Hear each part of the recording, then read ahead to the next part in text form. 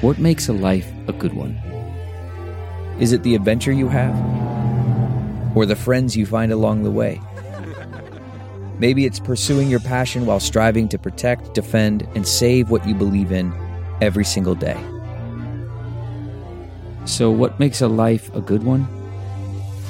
In the Coast Guard, we think it's all of the above and more. But you'll have to find out for yourself. Visit gocoastguard.com to learn more. Okay, picture this. It's Friday afternoon when a thought hits you. I can spend another weekend doing the same old whatever, or I can hop into my all-new Hyundai Santa Fe and hit the road. With available H-Track all-wheel drive and 3-row seating, my whole family can head deep into the wild. Conquer the weekend in the all-new Hyundai Santa Fe. Visit HyundaiUSA.com or call 562-314-4603 for more details. Hyundai, there's joy in every journey. Deborah's home was stolen. No, I don't mean thieves stole stuff. I mean scammers literally stole her home. The FBI calls title theft one of the fastest growing white-collar crimes. And this story is why you need Home Title Lock. Deborah says criminals found the title to our home online and filed fraudulent documents claiming they owned our home. Wait, it gets worse. Deborah goes on to say, I was evicted from my own home and $85,000 in equity gone. Nobody believes you can get your home stolen this easily. This is why you need Home Title Lock, because no insurance or bank protects your home from title theft.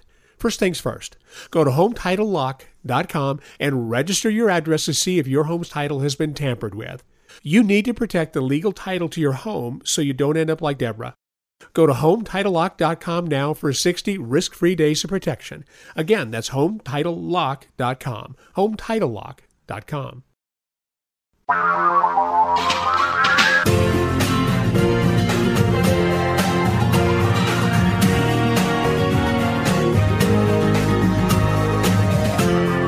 This is the Thom Hartmann Program. The Reagan Revolution rolls along. I mean, this is astonishing what's going on with Donald Trump's new budget.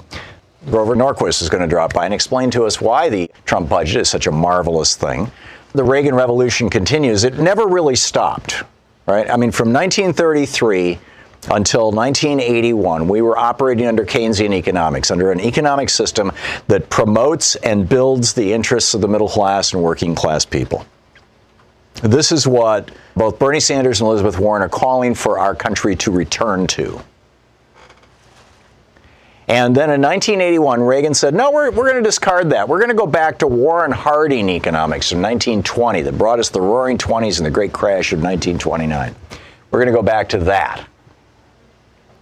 And here we are. The social contract, Trump's $4.8 trillion budget, cuts Medicare by $850 billion, cuts Medicaid by $920 billion, cuts Social Security by $30 billion, cuts food stamps by $181 billion, cuts education, support to education by 8%. You think student debt is bad now? You think our schools are falling apart now? Cuts Health and Human Services by 9%, just as, you know, the world is facing an epidemic. Really? It cuts the Environmental Protection Agency by 26%. That nasty agency that, you know, the Kochs and all the oil barons hate. Cuts our national parks, the Interior Department, by 13%. Cuts housing in the United States by 15%. And this is when the economy is on a roll. I mean, this is over $1 trillion in cuts for health care. And all these other massive cuts to Social Security, Medicare, Medicaid, food stamps, cuts for funding for the Centers for Disease Control and research into diseases like the coronavirus. It kneecaps the Environmental Protection Agency. You know, Paul Ryan may no longer be in politics and Ronald Reagan may be dead. But the politics of greed and the top 1% continue to totally rule the Republican Party and have, frankly, an outsized influence in the Democratic Party. Until, in my humble opinion, the Democratic Party returns to the New Deal and Great Society, to its own roots in the New Deal and the Great Society, in Keynesian economics, until the Democratic Party, at least a solid majority of the Democratic Party, repudiates Reagonomics and says, you know, this experiment we've been doing since 1981, it ain't working out. Until the majority of the Democratic Party does that, it's going to continue like this. The Financial Times just reported that new research from Goldman Sachs shows that, quote, the richest 1% of Americans now account for more than half the value of all stocks owned by U.S. households. The bottom 90% of America holds 12% of stocks. People go, oh, the economy's going great. Have you looked at the Dow? Who's in the Dow? Oh, the top 1%. Yeah, that's right. They own over half of it. Top 10% own, over 90% of it. And we think the economy is doing well? I mean, this is Reaganism continued. The Financial Times adds, the widening wealth disparity has been driven by stagnant wages for many Americans. I would add, by the way, since 1981, which held them back from partaking in the stock market's gains in the past decade. Despite the dot-com collapse and the global financial crisis, the broad U.S. stock market has climbed more than tenfold since 1990. In other words, if you put $1,000 into the stock market in 1990, you'd have $10,000 right now doing nothing. And that $9,000 increase in value, or if you'd put $100,000 into the stock market in 1990, you'd have $1 million right now. And that $900,000 in profit that you show, you'd pay a maximum 15% tax on it because it's a capital gain. People like Paris Hilton, who make their living sitting on their butt around the pool waiting for the dividend checks to arrive, pay a lower tax rate than you do. And do nothing. Back to the Financial Times. Despite the dot-com collapse and the global financial crisis, the broad U.S. stock market has climbed more than tenfold since 1990. Gains that have mostly accrued to the richest part of the population. And people say, well, you're talking about economic warfare here. You're talking about politics of envy. You're talking about, criticize the rich. Yeah. As a matter of fact, Warren Buffett laid it out 10, 15 years ago. He said, yes, there is an economic war going on in this country, and a class war was the word he used, and my class is winning, he said. Pointing out that he pays a lower tax rate as a billionaire, as one of the 10 richest men in America. He pays a lower income tax rate as a billionaire than his secretary does. Meanwhile, the scam, there's so many dimensions to the Reaganomics scam, to the neoliberal economics scam. There's the so-called we need free trade scam part of it. I think, most of us are familiar with that, particularly if you're old enough to remember Ross Perot in '92.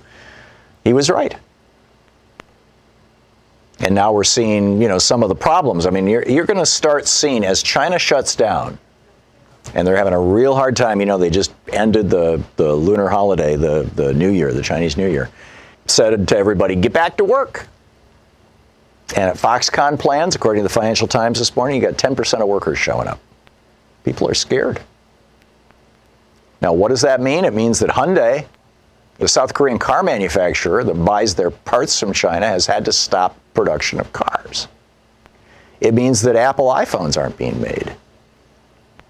Now, what happens when that stock shock starts hitting the United States?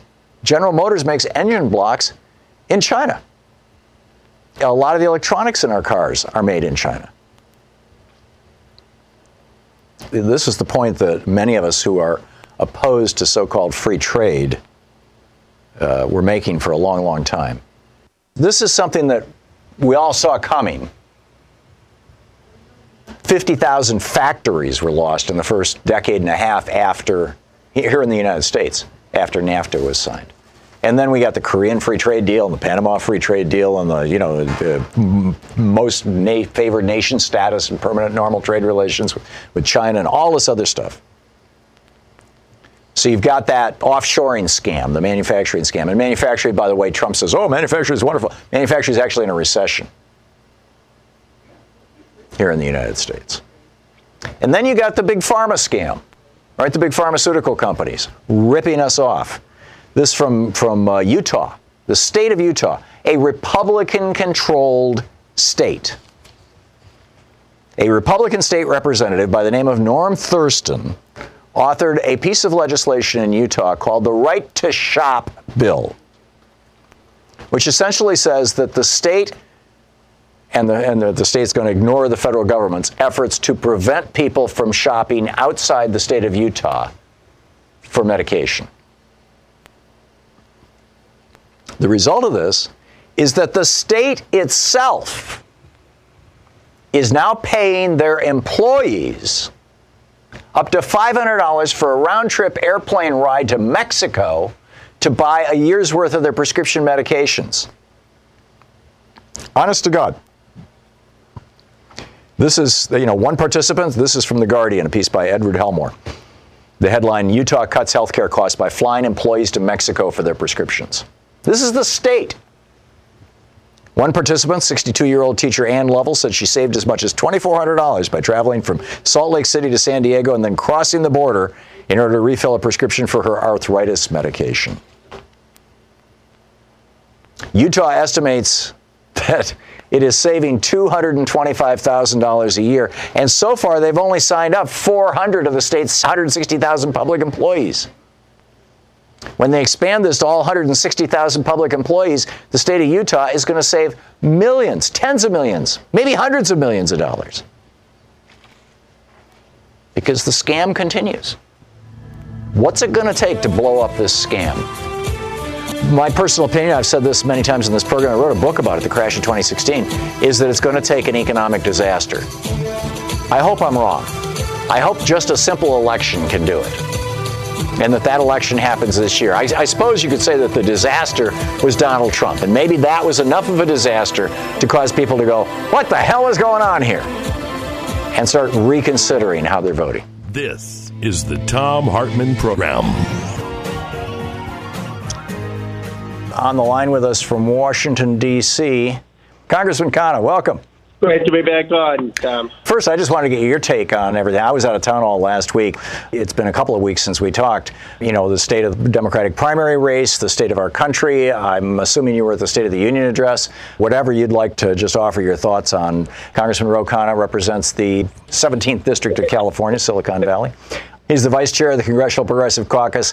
Khanna, KHANNA.house.gov. Rep. Ro Khanna are his website and Twitter handle. So, Congressman. The State of the Union was the worst of the three I've seen, and that's saying something. But you had an utterly manipulative speech where the president would basically try to recognize someone who was a genuine American hero. Usually everyone stands up and applauds. You have a war hero or someone who has overcome medical hardship. And then the next line would be a cynical manipulation saying, well, that's why we need to cut welfare, or that's why we need to cut school funding. And I've never seen anything like that. I mean, usually you don't politicize American heroes in the way he did. But he has absolutely no standards. And then to give Rush Limbaugh the Presidential Medal of Freedom, unbelievable, especially in light of the fact that many real veterans, many civil rights icons were in the audience, and for them to see Rush Limbaugh being honored in that way was just deeply disappointing. Today, the president sent his budget to Congress, slashing Medicare, slashing Social Security, slashing food stamps. This is a challenge. I mean, the president's rhetoric is one thing. He lies, basically tells the American people he's not going to cut these programs. But then he submits budgets which cut exactly these programs. What's the old saying, Nancy Pelosi's old saying, actually, show me your budget, I'll show you your values. I think we're seeing Trump's values. And the Republican Party, they've been consistent on this. They fought Social Security in the 1930s and called it socialism. They fought Medicare in the 1960s, called it socialism. They fought long-term unemployment insurance in the 1930s, called it socialism. Name your program that Americans love, Republicans have fought it. Yeah, the only thing Trump does is he has just the same intentions, if not more, cutting these programs. But he is politically shrewd enough to realize that that's a non-starter. You can't win an election. So his solution is let's just lie. Let's just tell people we're not cutting it. and cut it at the same time. And, he's more shameless in a way than Paul Ryan or Mitt Romney was, and harder, therefore, to take one because he is willing to just stand up and blatantly lie to people. Yeah, it's pretty amazing. Michael in Portland, Oregon. Hey, Michael, what's on your mind? They're on the air with Congressman Khanna. I was curious how you think the DNC is going to be able to defeat Trump if they can't even count. And then once they do count and they inaccurately add up the totals in the first caucus, and then the attorney says that they can't change the math and show what is accurate because it would falsify the documents. How is it that they're not giving a reason for independent voters to not vote for the fixed DNC candidate if we can't have a valid primary? How do you see us defeating Trump with the DNC pulling tricks such as that? Look, what happened in Iowa was unacceptable, but let's just put this in context. I mean, Bernie Sanders won the popular vote. In terms of delegates, they were tied. Now Buttigieg is up one or two delegates, 14-12, in the context of 1,990 delegates that you need. I expect Senator Sanders will win in New Hampshire. I think he's going to do very well on Super Tuesday. What we really need is to reform the process so you have better technology. And I don't understand this whole realignment and why you can't just have a person who won the popular vote get the most delegates. But I don't think it's just the Democrats. I mean, the Republicans had this huge problem in 2012 where they had Romney winning and Santorum winning. So while I was disappointed with what happened, I think we have to move forward, and I'm confident it's not going to hinder Bernie Sanders' momentum. David in Columbus, Ohio. You're on the air with Congressman Khanna. I'm particularly interested in the Green New Deal. I would like to know if there is a Green New Deal. Ohio suffers a lot from bad air quality and water quality. Would the federal Green New Deal influence the states to do the right thing as far as clean energy? David, it would. In terms of clean water, the Green New Deal has $35 billion for our water infrastructure to be updated and upgraded. I mean, 16 million Americans don't have access to clean water without certain particles or contaminants, and it would fundamentally upgrade the infrastructure. It also would make massive investments in solar and wind and have those jobs be located in places like Ohio and across the country. Joe in Cupertino, California. You're on the air with Congressman Khanna. Thankful Thursday came up, and I thought of Ro. I'm thankful for Ro, and I got a chance to vote for him yesterday. And I just wanted to say that I don't know how we can get Trump off the hook with the emoluments clause. We haven't seen his taxes. And you sit on oversight, and he's been able to say that he's been absolved, but yet the request was put in some time ago, and yet we have not been able to see his taxes. I'm hopeful that the election will clarify this, but I'd like to see a careful accounting and some reconciliation on the part of oversight so that we make sure when and if he is out of office, we're able to go back and find out where the money is. Joe, I agree with you that Congress has to continue our oversight function. We need to first have John Bolton testify and get the testimony that has unanswered questions of what the president did on Ukraine. And I agree with you on the emoluments clause. I mean, it's not just the president staying at his own hotels. It's not just the president privileging his own friends. There's rank corruption in many parts of this administration, of self-dealing, of enriching their friends and donors. And we need to have documentation of all of that so that a new president can have systemic reform by having an anti-corruption agency, and so that people can be held accountable after they leave their offices. John in Carbondale, Illinois. John, you're on the air with Congressman Khanna. I thought I saw a couple months ago, I've been meaning to call in, you talked about the BDS and you couldn't support it all the way because parts of it led to not recognizing the state of Israel, and I would agree with you if that was the case.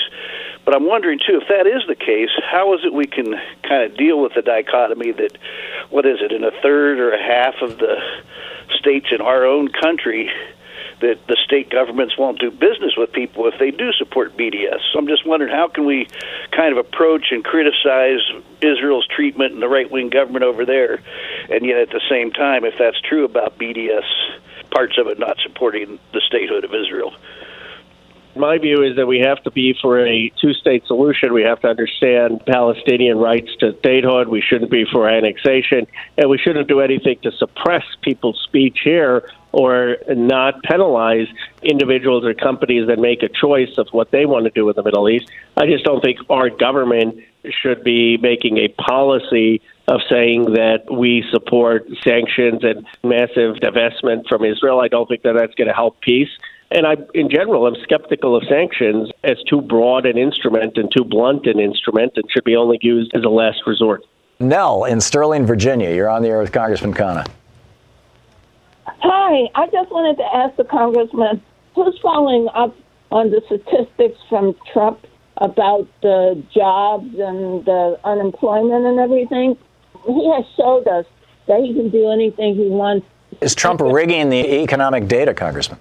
No, he's certainly misleading people about the data. I mean, for example, he made this big statement in the State of the Union that there's been a 50% increase in the bottom 50% wealth since he's been president. Well, the increase has been from 1.1% to 1.6%. So now the bottom 50% have 1.6% of the wealth as opposed to 1.1%. But it's not significant. In the same way, he's cherry-picking how he talks about the data. The bottom line is good-paying union jobs, good-paying manufacturing jobs are down, and they haven't been created in the battleground states or in the Midwest. Yeah, and they're all under assault.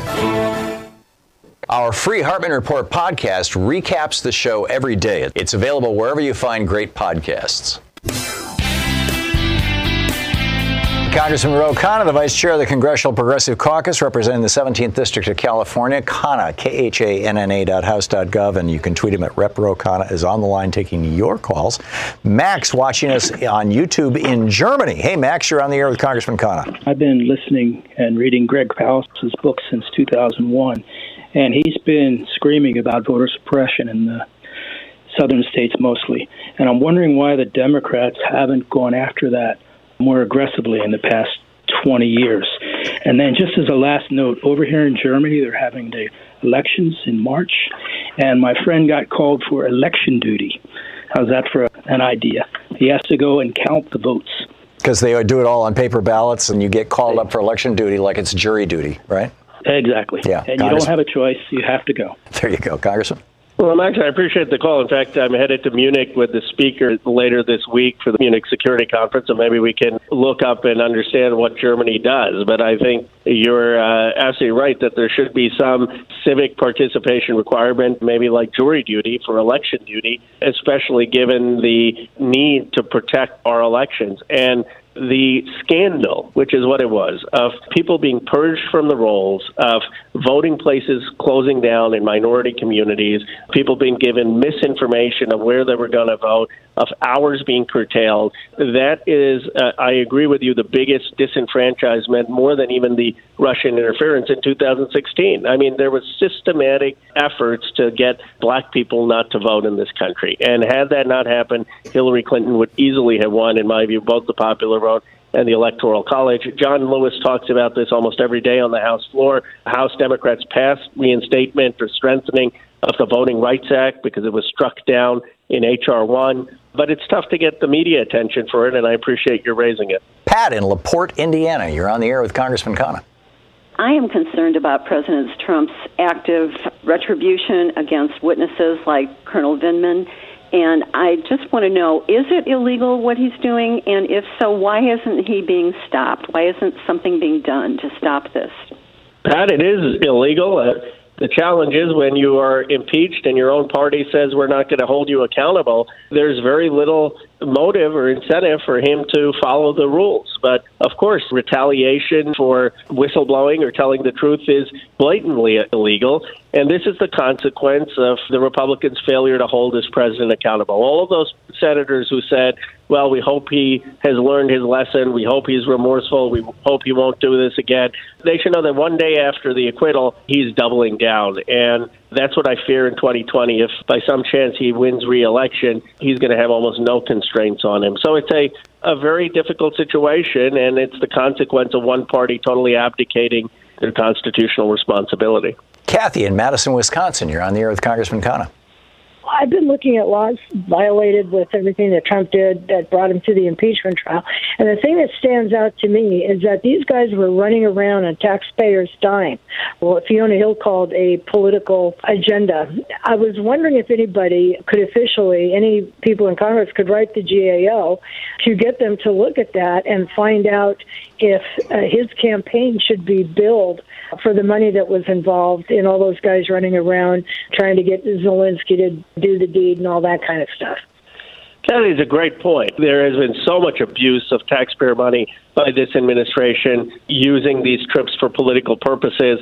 And certainly in the case of Zelensky, the purpose was completely political, and we should try to get reimbursed. I am dubious, though, that it's going to be effective. I mean, the president is going to blatantly misrepresent again that he was doing this for corruption, and he knows he's got the Republican Party willing to back him up in whatever he says. But I think having the oversight hearing call in GAO and try to get them to make an administrative determination of reimbursement is certainly worth exploring. Yeah, this even goes beyond the $650 a night he's charging the Secret Service to stay in his hotels.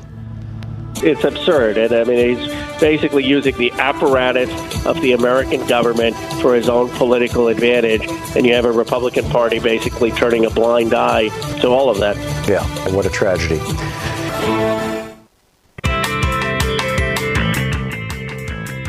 Mark in San Francisco, listening on 9:10 a.m., where I will be doing this show on Monday and Tuesday, I think, of next week from. Mark, you're on the air with Congressman Khanna. Looks like Trump's going to run on the economy. But how can we have a great economy when you got to cut Social Security and Medicare for seniors? And what kind of economy is that going to have for them? Mark, it's a great point. I mean, the economy that Trump is running on is one that is tax cuts for the wealthy and has no understanding for how difficult it is for seniors or working class Americans to pay the bills. I mean, if you cut Social Security, how are they going to have retirement? How are they going to afford housing? How are parents going to be afford to send their kids to college or get prescription medicine? That is the Democratic vision on the economy, that every person should be able to afford the basics of what it takes to be in the middle class. And that's the contrast we will draw. Reginald in Houston, Texas. You're on the air with Congressman Khanna. Hey, yes. Hey, thank you, Congressman Khanna, for being one of 8 representatives to go against the $737 billion war spending budget. And we're talking about, we're looking at Black History Month, and Dr. King said we need to put this money instead of war on a poor people's campaign. Now, if we are talking about we need Social Security, we need housing, we need the food stamp voucher, we need all these programs. And if you and what Bernie Sanders said was true, and I could not support you for that, why did all of the Democrats go and vote for this, and we didn't do what you guys suggested? We could have negotiated, because that opened up war for Iran and then cut social services and programs for $737 billion that has been tripled and duplicated since 2002. Where can we hold our Democrats accountable for that the same way that they got up in bipartisan with Venezuela? I'm trying to get behind us. I'm supportive of Bernie, but when we get you guys in office, then you vote against the will of the people for whatever reason or motive you had. That is not humanitarian and war against poverty and on the poor people's campaign and trying to keep peace in the world. Reginald, I appreciate the very eloquent question. I mean, you're absolutely right that we have voted, many Democrats including, have voted for a defense budget that increased the expenditure $120 billion from where Obama left it. Bernie Sanders and I opposed it. There were about 48 Democrats who opposed it. But that $120 billion could pay for every American to get free public college, to get free trade school. It could pay for school lunch for every American. And it's really a question of our priorities. The defense authorization also had my amendment, which would have prohibited the Soleimani strikes. We had zeroed out funding for any offensive action against Iran. My amendment passed the House. It had majority support in the Senate, but it was stripped in the negotiation, and I think our side acquiesced too easily to giving the Pentagon a blank check and all of the money they wanted. We need to be much stronger in standing up against endless war and investing in our priorities. Julie in Somerset, Kentucky. You're on the air with Congressman Khanna. Is there any movement in the Democratic Party behind getting rid of the Electoral College? Julie, I think there is a movement called the 270 vote compact, where states voluntarily are passing legislation saying they will allocate their electoral votes to whoever wins the popular vote. And, of course, once you get states that total 270, that will become the process. So my sense is that's the most effective way to do it. In the meantime, we need to campaign in these states and realize that we did have a president very recently, Barack Obama, who overwhelmingly won the Electoral College twice. So it's not impossible. I think I'm biased, of course, because I'm Bernie Sanders' co-chair, but I believe he will win the Electoral College if he's the nominee. Suzanne in Rocheron, Texas. Am I saying that right, Suzanne? Mr. Ro Khanna, I like you as a senator, but I'm so concerned about us moving into a proto-dictatorship, and I'm too old to be put through this strain. Can y'all please get rid of Trump? Please. Well, Suzanne, thank you for your call, and I hear this concern all the time. I mean, Trump is shredding many of the basic norms and institutions of our democracy. One of the things I think we've all learned is that it's not that what keeps democracy going is not just the actual separation of powers and institutional laws. The president has disregarded that, but also the norms of a society that most leaders observe. And this president lies without any second thought, has coarsened the public debate, has elevated vulgarity, and has no respect for the competing branches of government. So I agree with you that it's going to take a long time for this country to recover. We are a very resilient nation, and the future is bright when you look at some of the new members of Congress who the country is electing. But every day that Trump is there does more harm to our nation. James in Spokane, Washington. You're on the air with Congressman Khanna. Hey, at least we're not in jail at this point, guys. Yet. Yeah, count our blessings. The point I want to make, these corporate Democrats are support. I can't believe this. Juan Guaido was at the State of the Union address, which is not surprising, unexpected, but not surprising. But Nancy Pelosi gets up and applauds the guy. You know, that's just turned my stomach. Well, the thing that may be more important, is it possible that these corporates are trying to privatize the stock market, that they're buying back their stock, and that way in a crash, at least they as a group would not suffer? Is that what's going on with that stuff? I think the stock market's already privately owned. Congressman? Well, sir, I did not stand up and clap for Guaido, and I think this is a case of American military intervention or foreign policy overreach that is not in our interest. I mean, the biggest thing we could do for Maduro, and I don't think Maduro is a good actor. I mean, he has hurt his own people. When I had met with President Carter about a year ago, Carter was concerned that the elections weren't fair and free. But what we're doing is giving Maduro a huge advantage when we go and intervene. He goes and rallies his people saying, look, the Americans are intervening in our process. So it's not just that there's a moral concern. It is politically naive to have this policy. What we should be saying is let Mexico, let Uruguay, let the Pope mediate, let's have regional mediation. America has no interest in this kind of excessive intervention. Greg in Naples, Florida. You're on the air with Congressman Khanna. I just would like to know what the congressman thinks we can do to cut through the corporate media bias, especially from MSNBC and Chris Matthews suggesting that Bernie would be for public execution when I think Bernie is actually against the death penalty. And I don't know how many times they're going to ask him how you're going to pay for it when his answer is it costs less. We can't afford not to do it. So the DNC needs to go left or lose again. The only thing that would lose the election and give Trump another term would be the DNC trying to keep Sanders out of the race.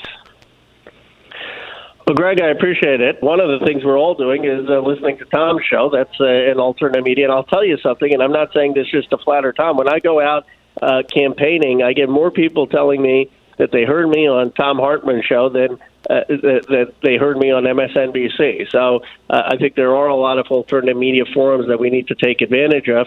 The second thing is that Bernie Sanders' platform actually is very simple. He basically believes every American should have the same opportunity that this country gave to me, a son of immigrants. I had a good public education. I grew up in a middle-class family that didn't have to worry about health care, didn't have to worry about school lunches.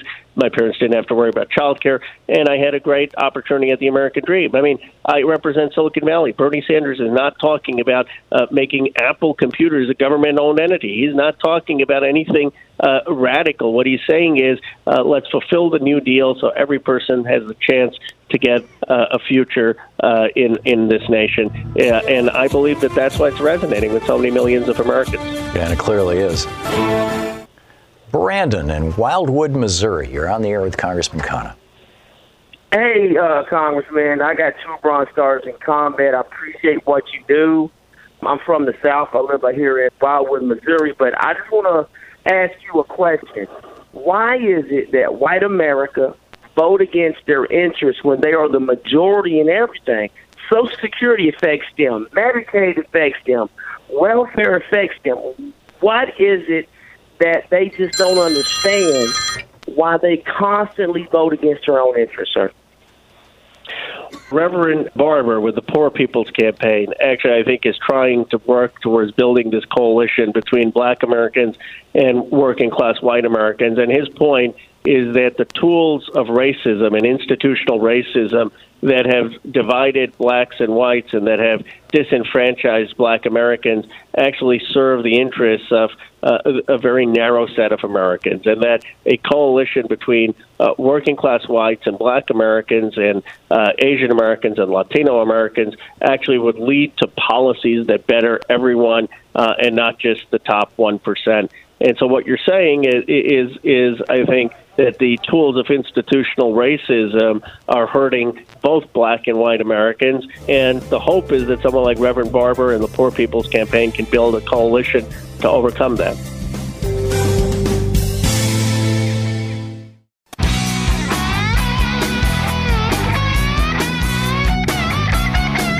Brian in Greenwood, South Carolina. You're on the air with Congressman Khanna. My name is Brian, and I was just wondering, do you think it's possible that we will hear more rhetoric about a balance? Because so many people think that Bernie's all about socialism and that's it. And, you know, I think Bernie's the best. And I used to vote Republican all my life, but not anymore.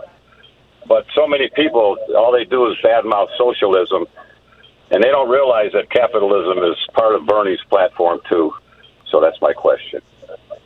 Bernie is a FDR Democrat. He basically is looking to fulfill the ideals of the New Deal in the 21st century, which means everyone should get education, everyone should have health care, everyone should have access to a opportunity to get a good-paying job.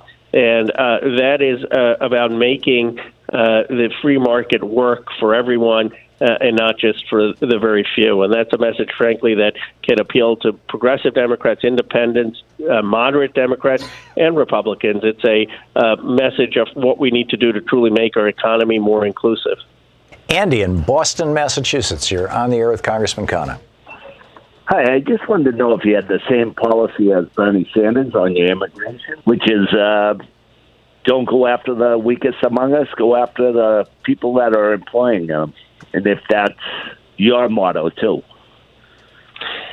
Andy, I agree. And Thom Hartmann, as you know, has been saying this for the past 20 years. I mean, if you really want to go after the exploitation of immigrants, go after the companies. They're the ones that are paying below market wages. They're the ones that are benefiting. It's not the most vulnerable. By the way, very quickly, you know, when the ban happened of migrant workers in 1964 and they weren't allowed to pick tomatoes because there was some view that that would help American workers in my state of California, guess what happened? 98% of those jobs were automated. So it didn't actually end up helping American workers. The people who are the culprit often are the big corporations. It's not the marginal immigrant. Allard in Anthony, Florida. You're on the air with Congressman Khanna.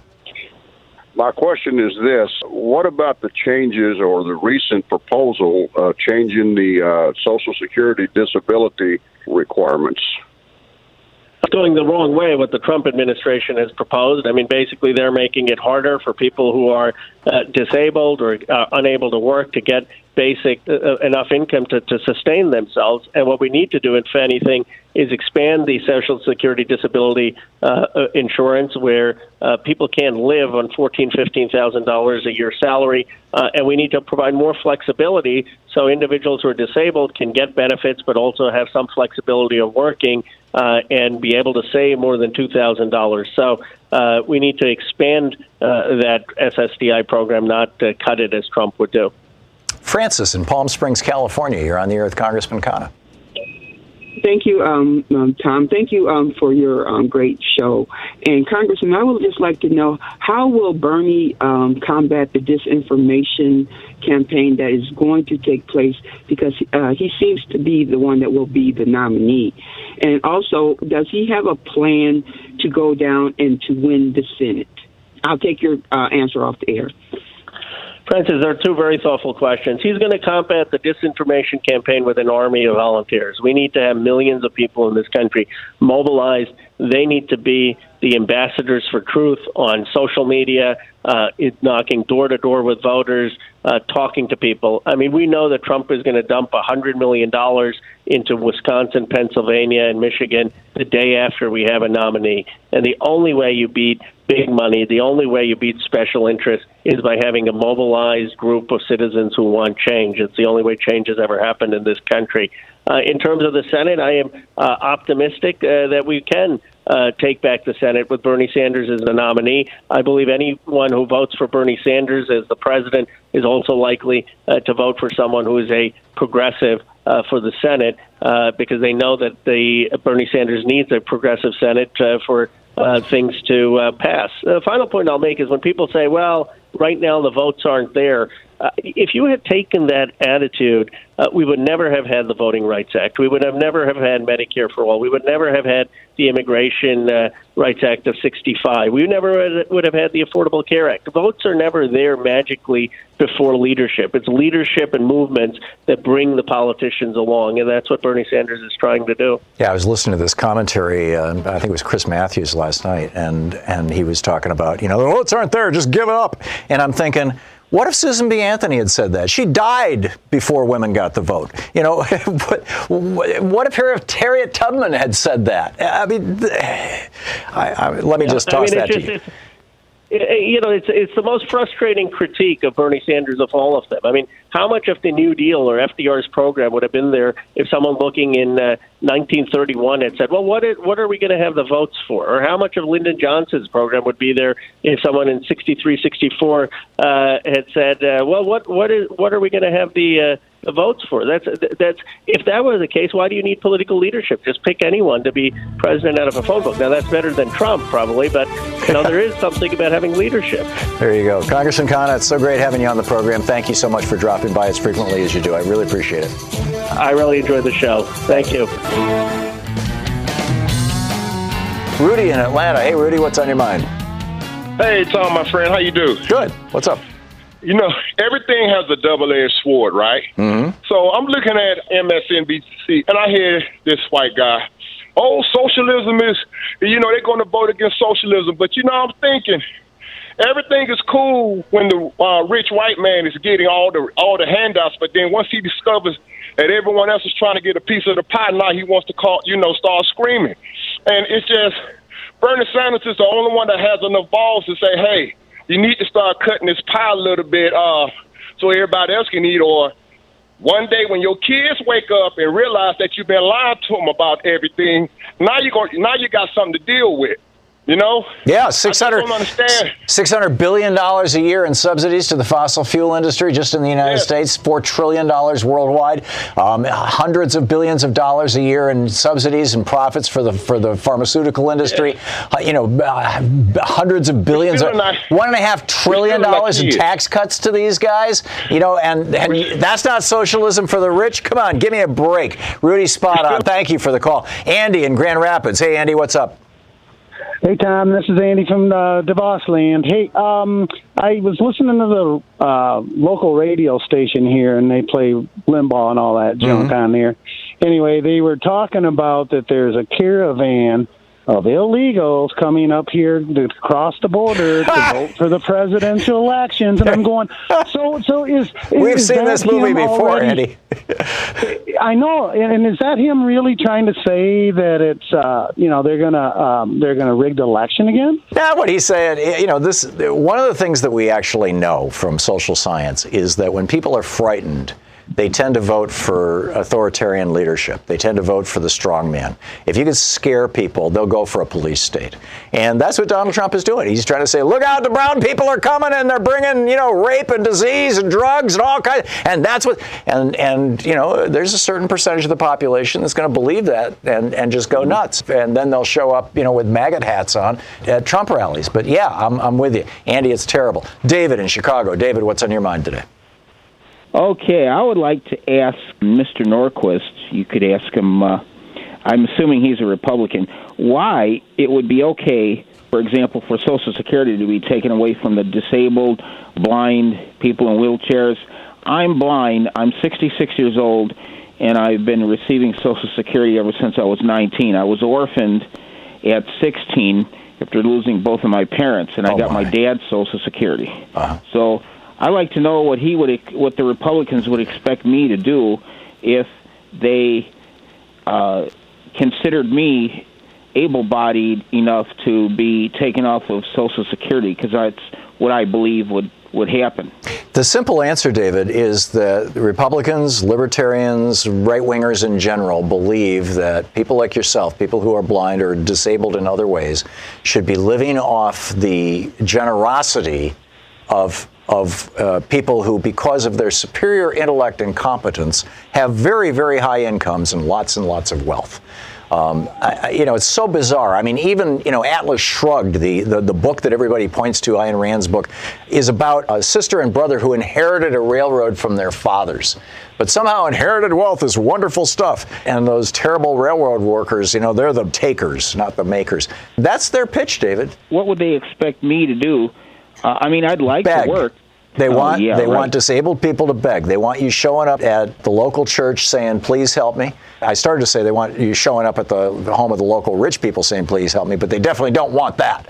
Local rich people, oh boy. Yeah, I don't know that we have any of those in Chicago, but, we might have some. Yeah, this is no way to run a country, and it's no way to take care of people. I mean, this is the real difference between the Democratic and Republican Party. The Democratic Party views everybody as part of a family. We are all members of a family, even the dysfunctional ones among us.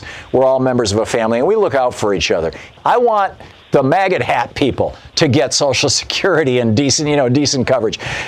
On the other hand, the Republican Party doesn't view us as a family. They view every single person as a standalone entity. Margaret Thatcher famously said, there is no such thing as society. There's only a collection of individuals. And as individuals, each individual will stand or fall based on their own merit. And they call that a meritocracy. And I think it's just criminally cruel. David, thank you for the call and for highlighting the reality, the bizarre reality of Republican policies. Grover Norquist is going to drop by and explain to us how wonderful Donald Trump's budget is. Stick around.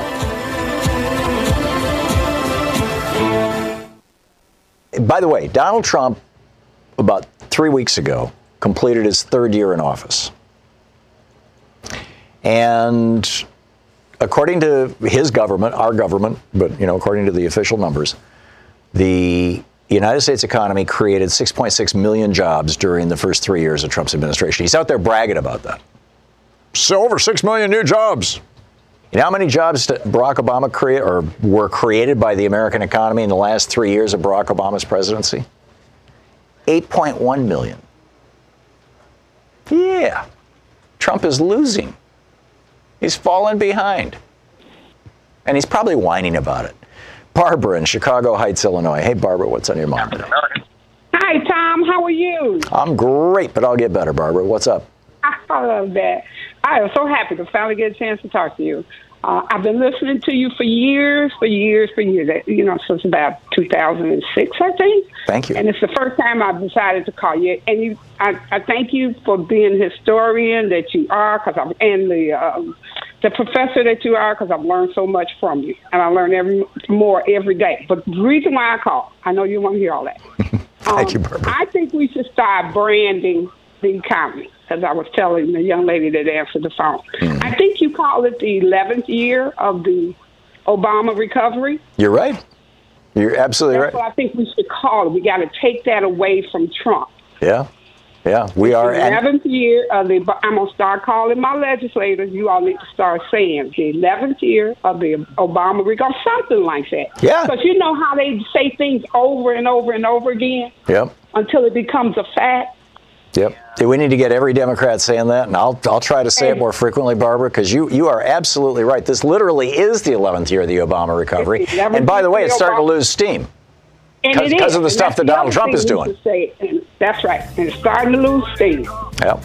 Okay. Barbara, thank you so much. It's great to hear from you, and I appreciate the call. So it's Valentine's Day, and you're parked outside the restaurant where you're meeting your date in 10 minutes, and you look in the mirror, and uh-oh.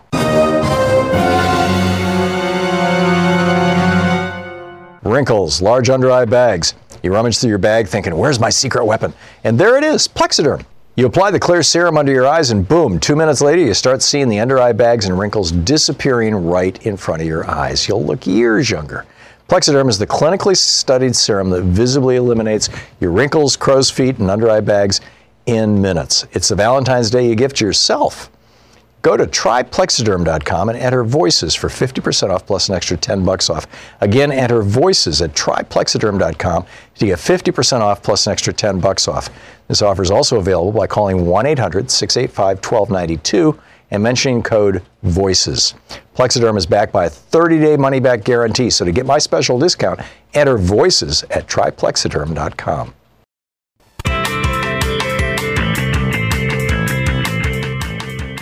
Thom Hartmann here with you. On the line with us is Grover Norquist, founder and president of Americans for Tax Reform, ATR.org.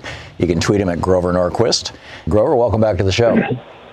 Good to be with you. It's been a while. You've been a champion your whole life for cutting taxes on rich people and corporations, and then, cutting health care and cutting Social Security and cutting food stamps and cutting education. You must be very happy with Trump's new budget. $850 billion in cuts to Medicare, $920 billion in cuts to Medicaid, $30 billion in cuts to Social Security.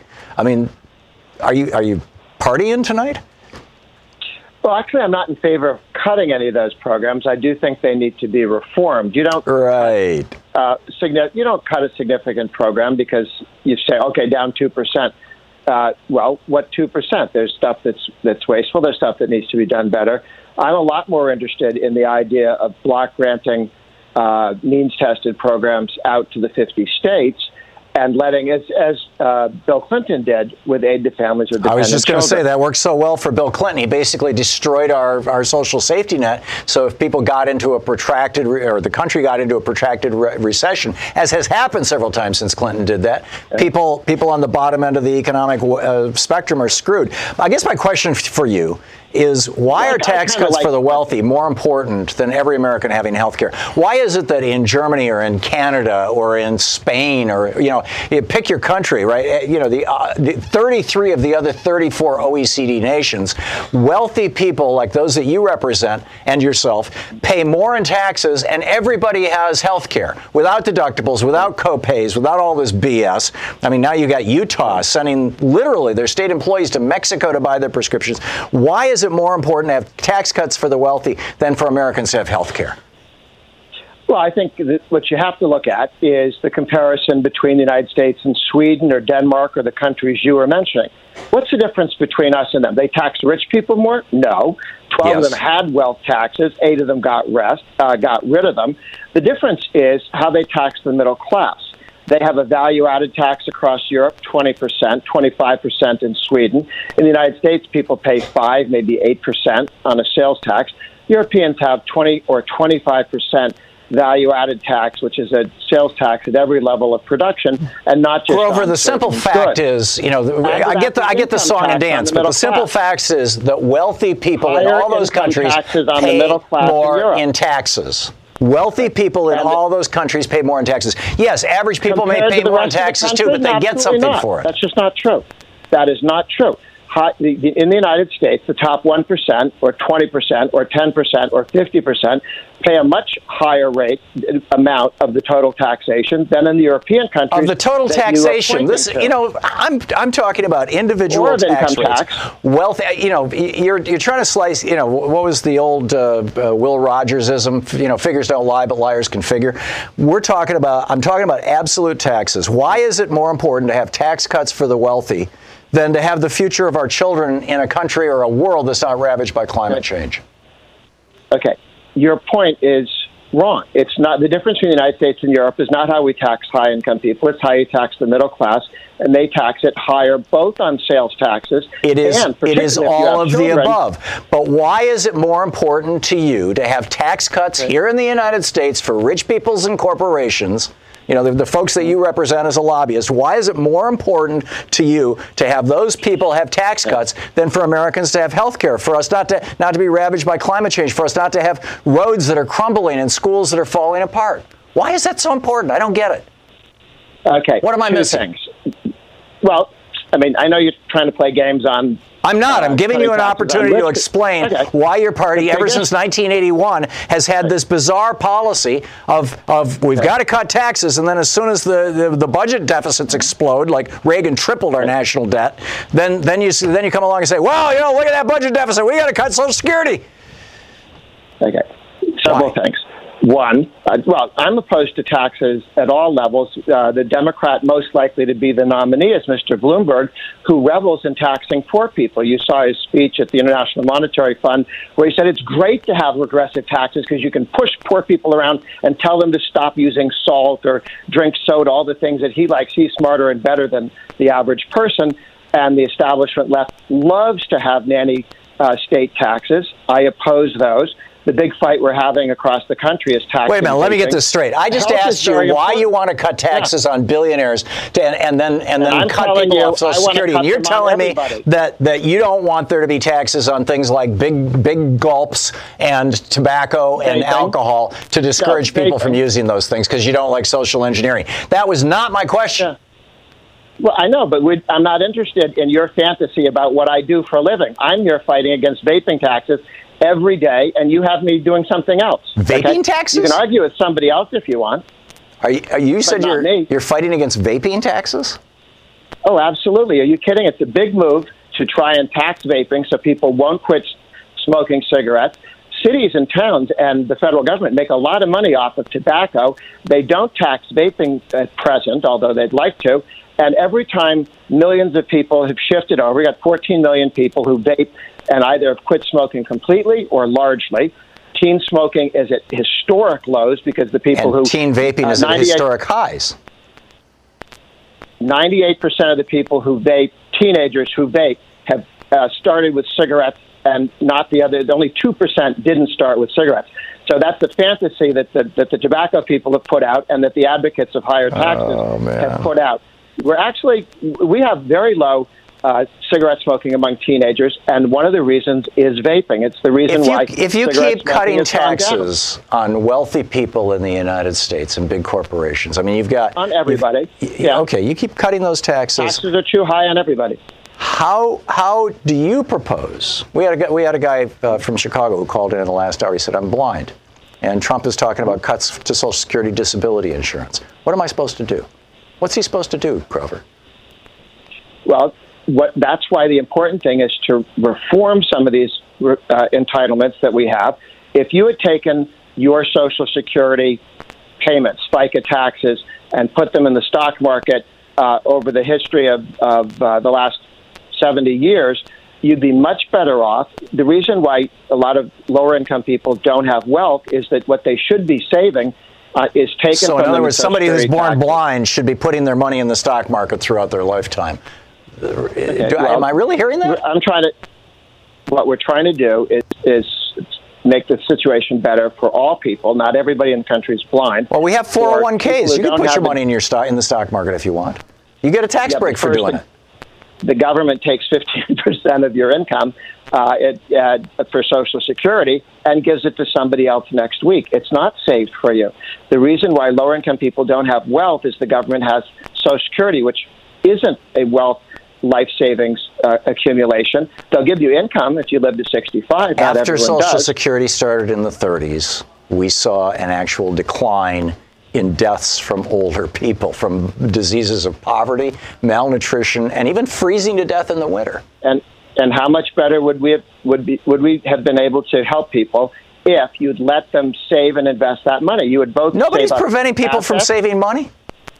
The government takes if you're low income and the government takes 15% of your income for Social Security taxes, that's money that you're not saving. No, but here's the thing you're missing, Grover. This is the same thing with taxes.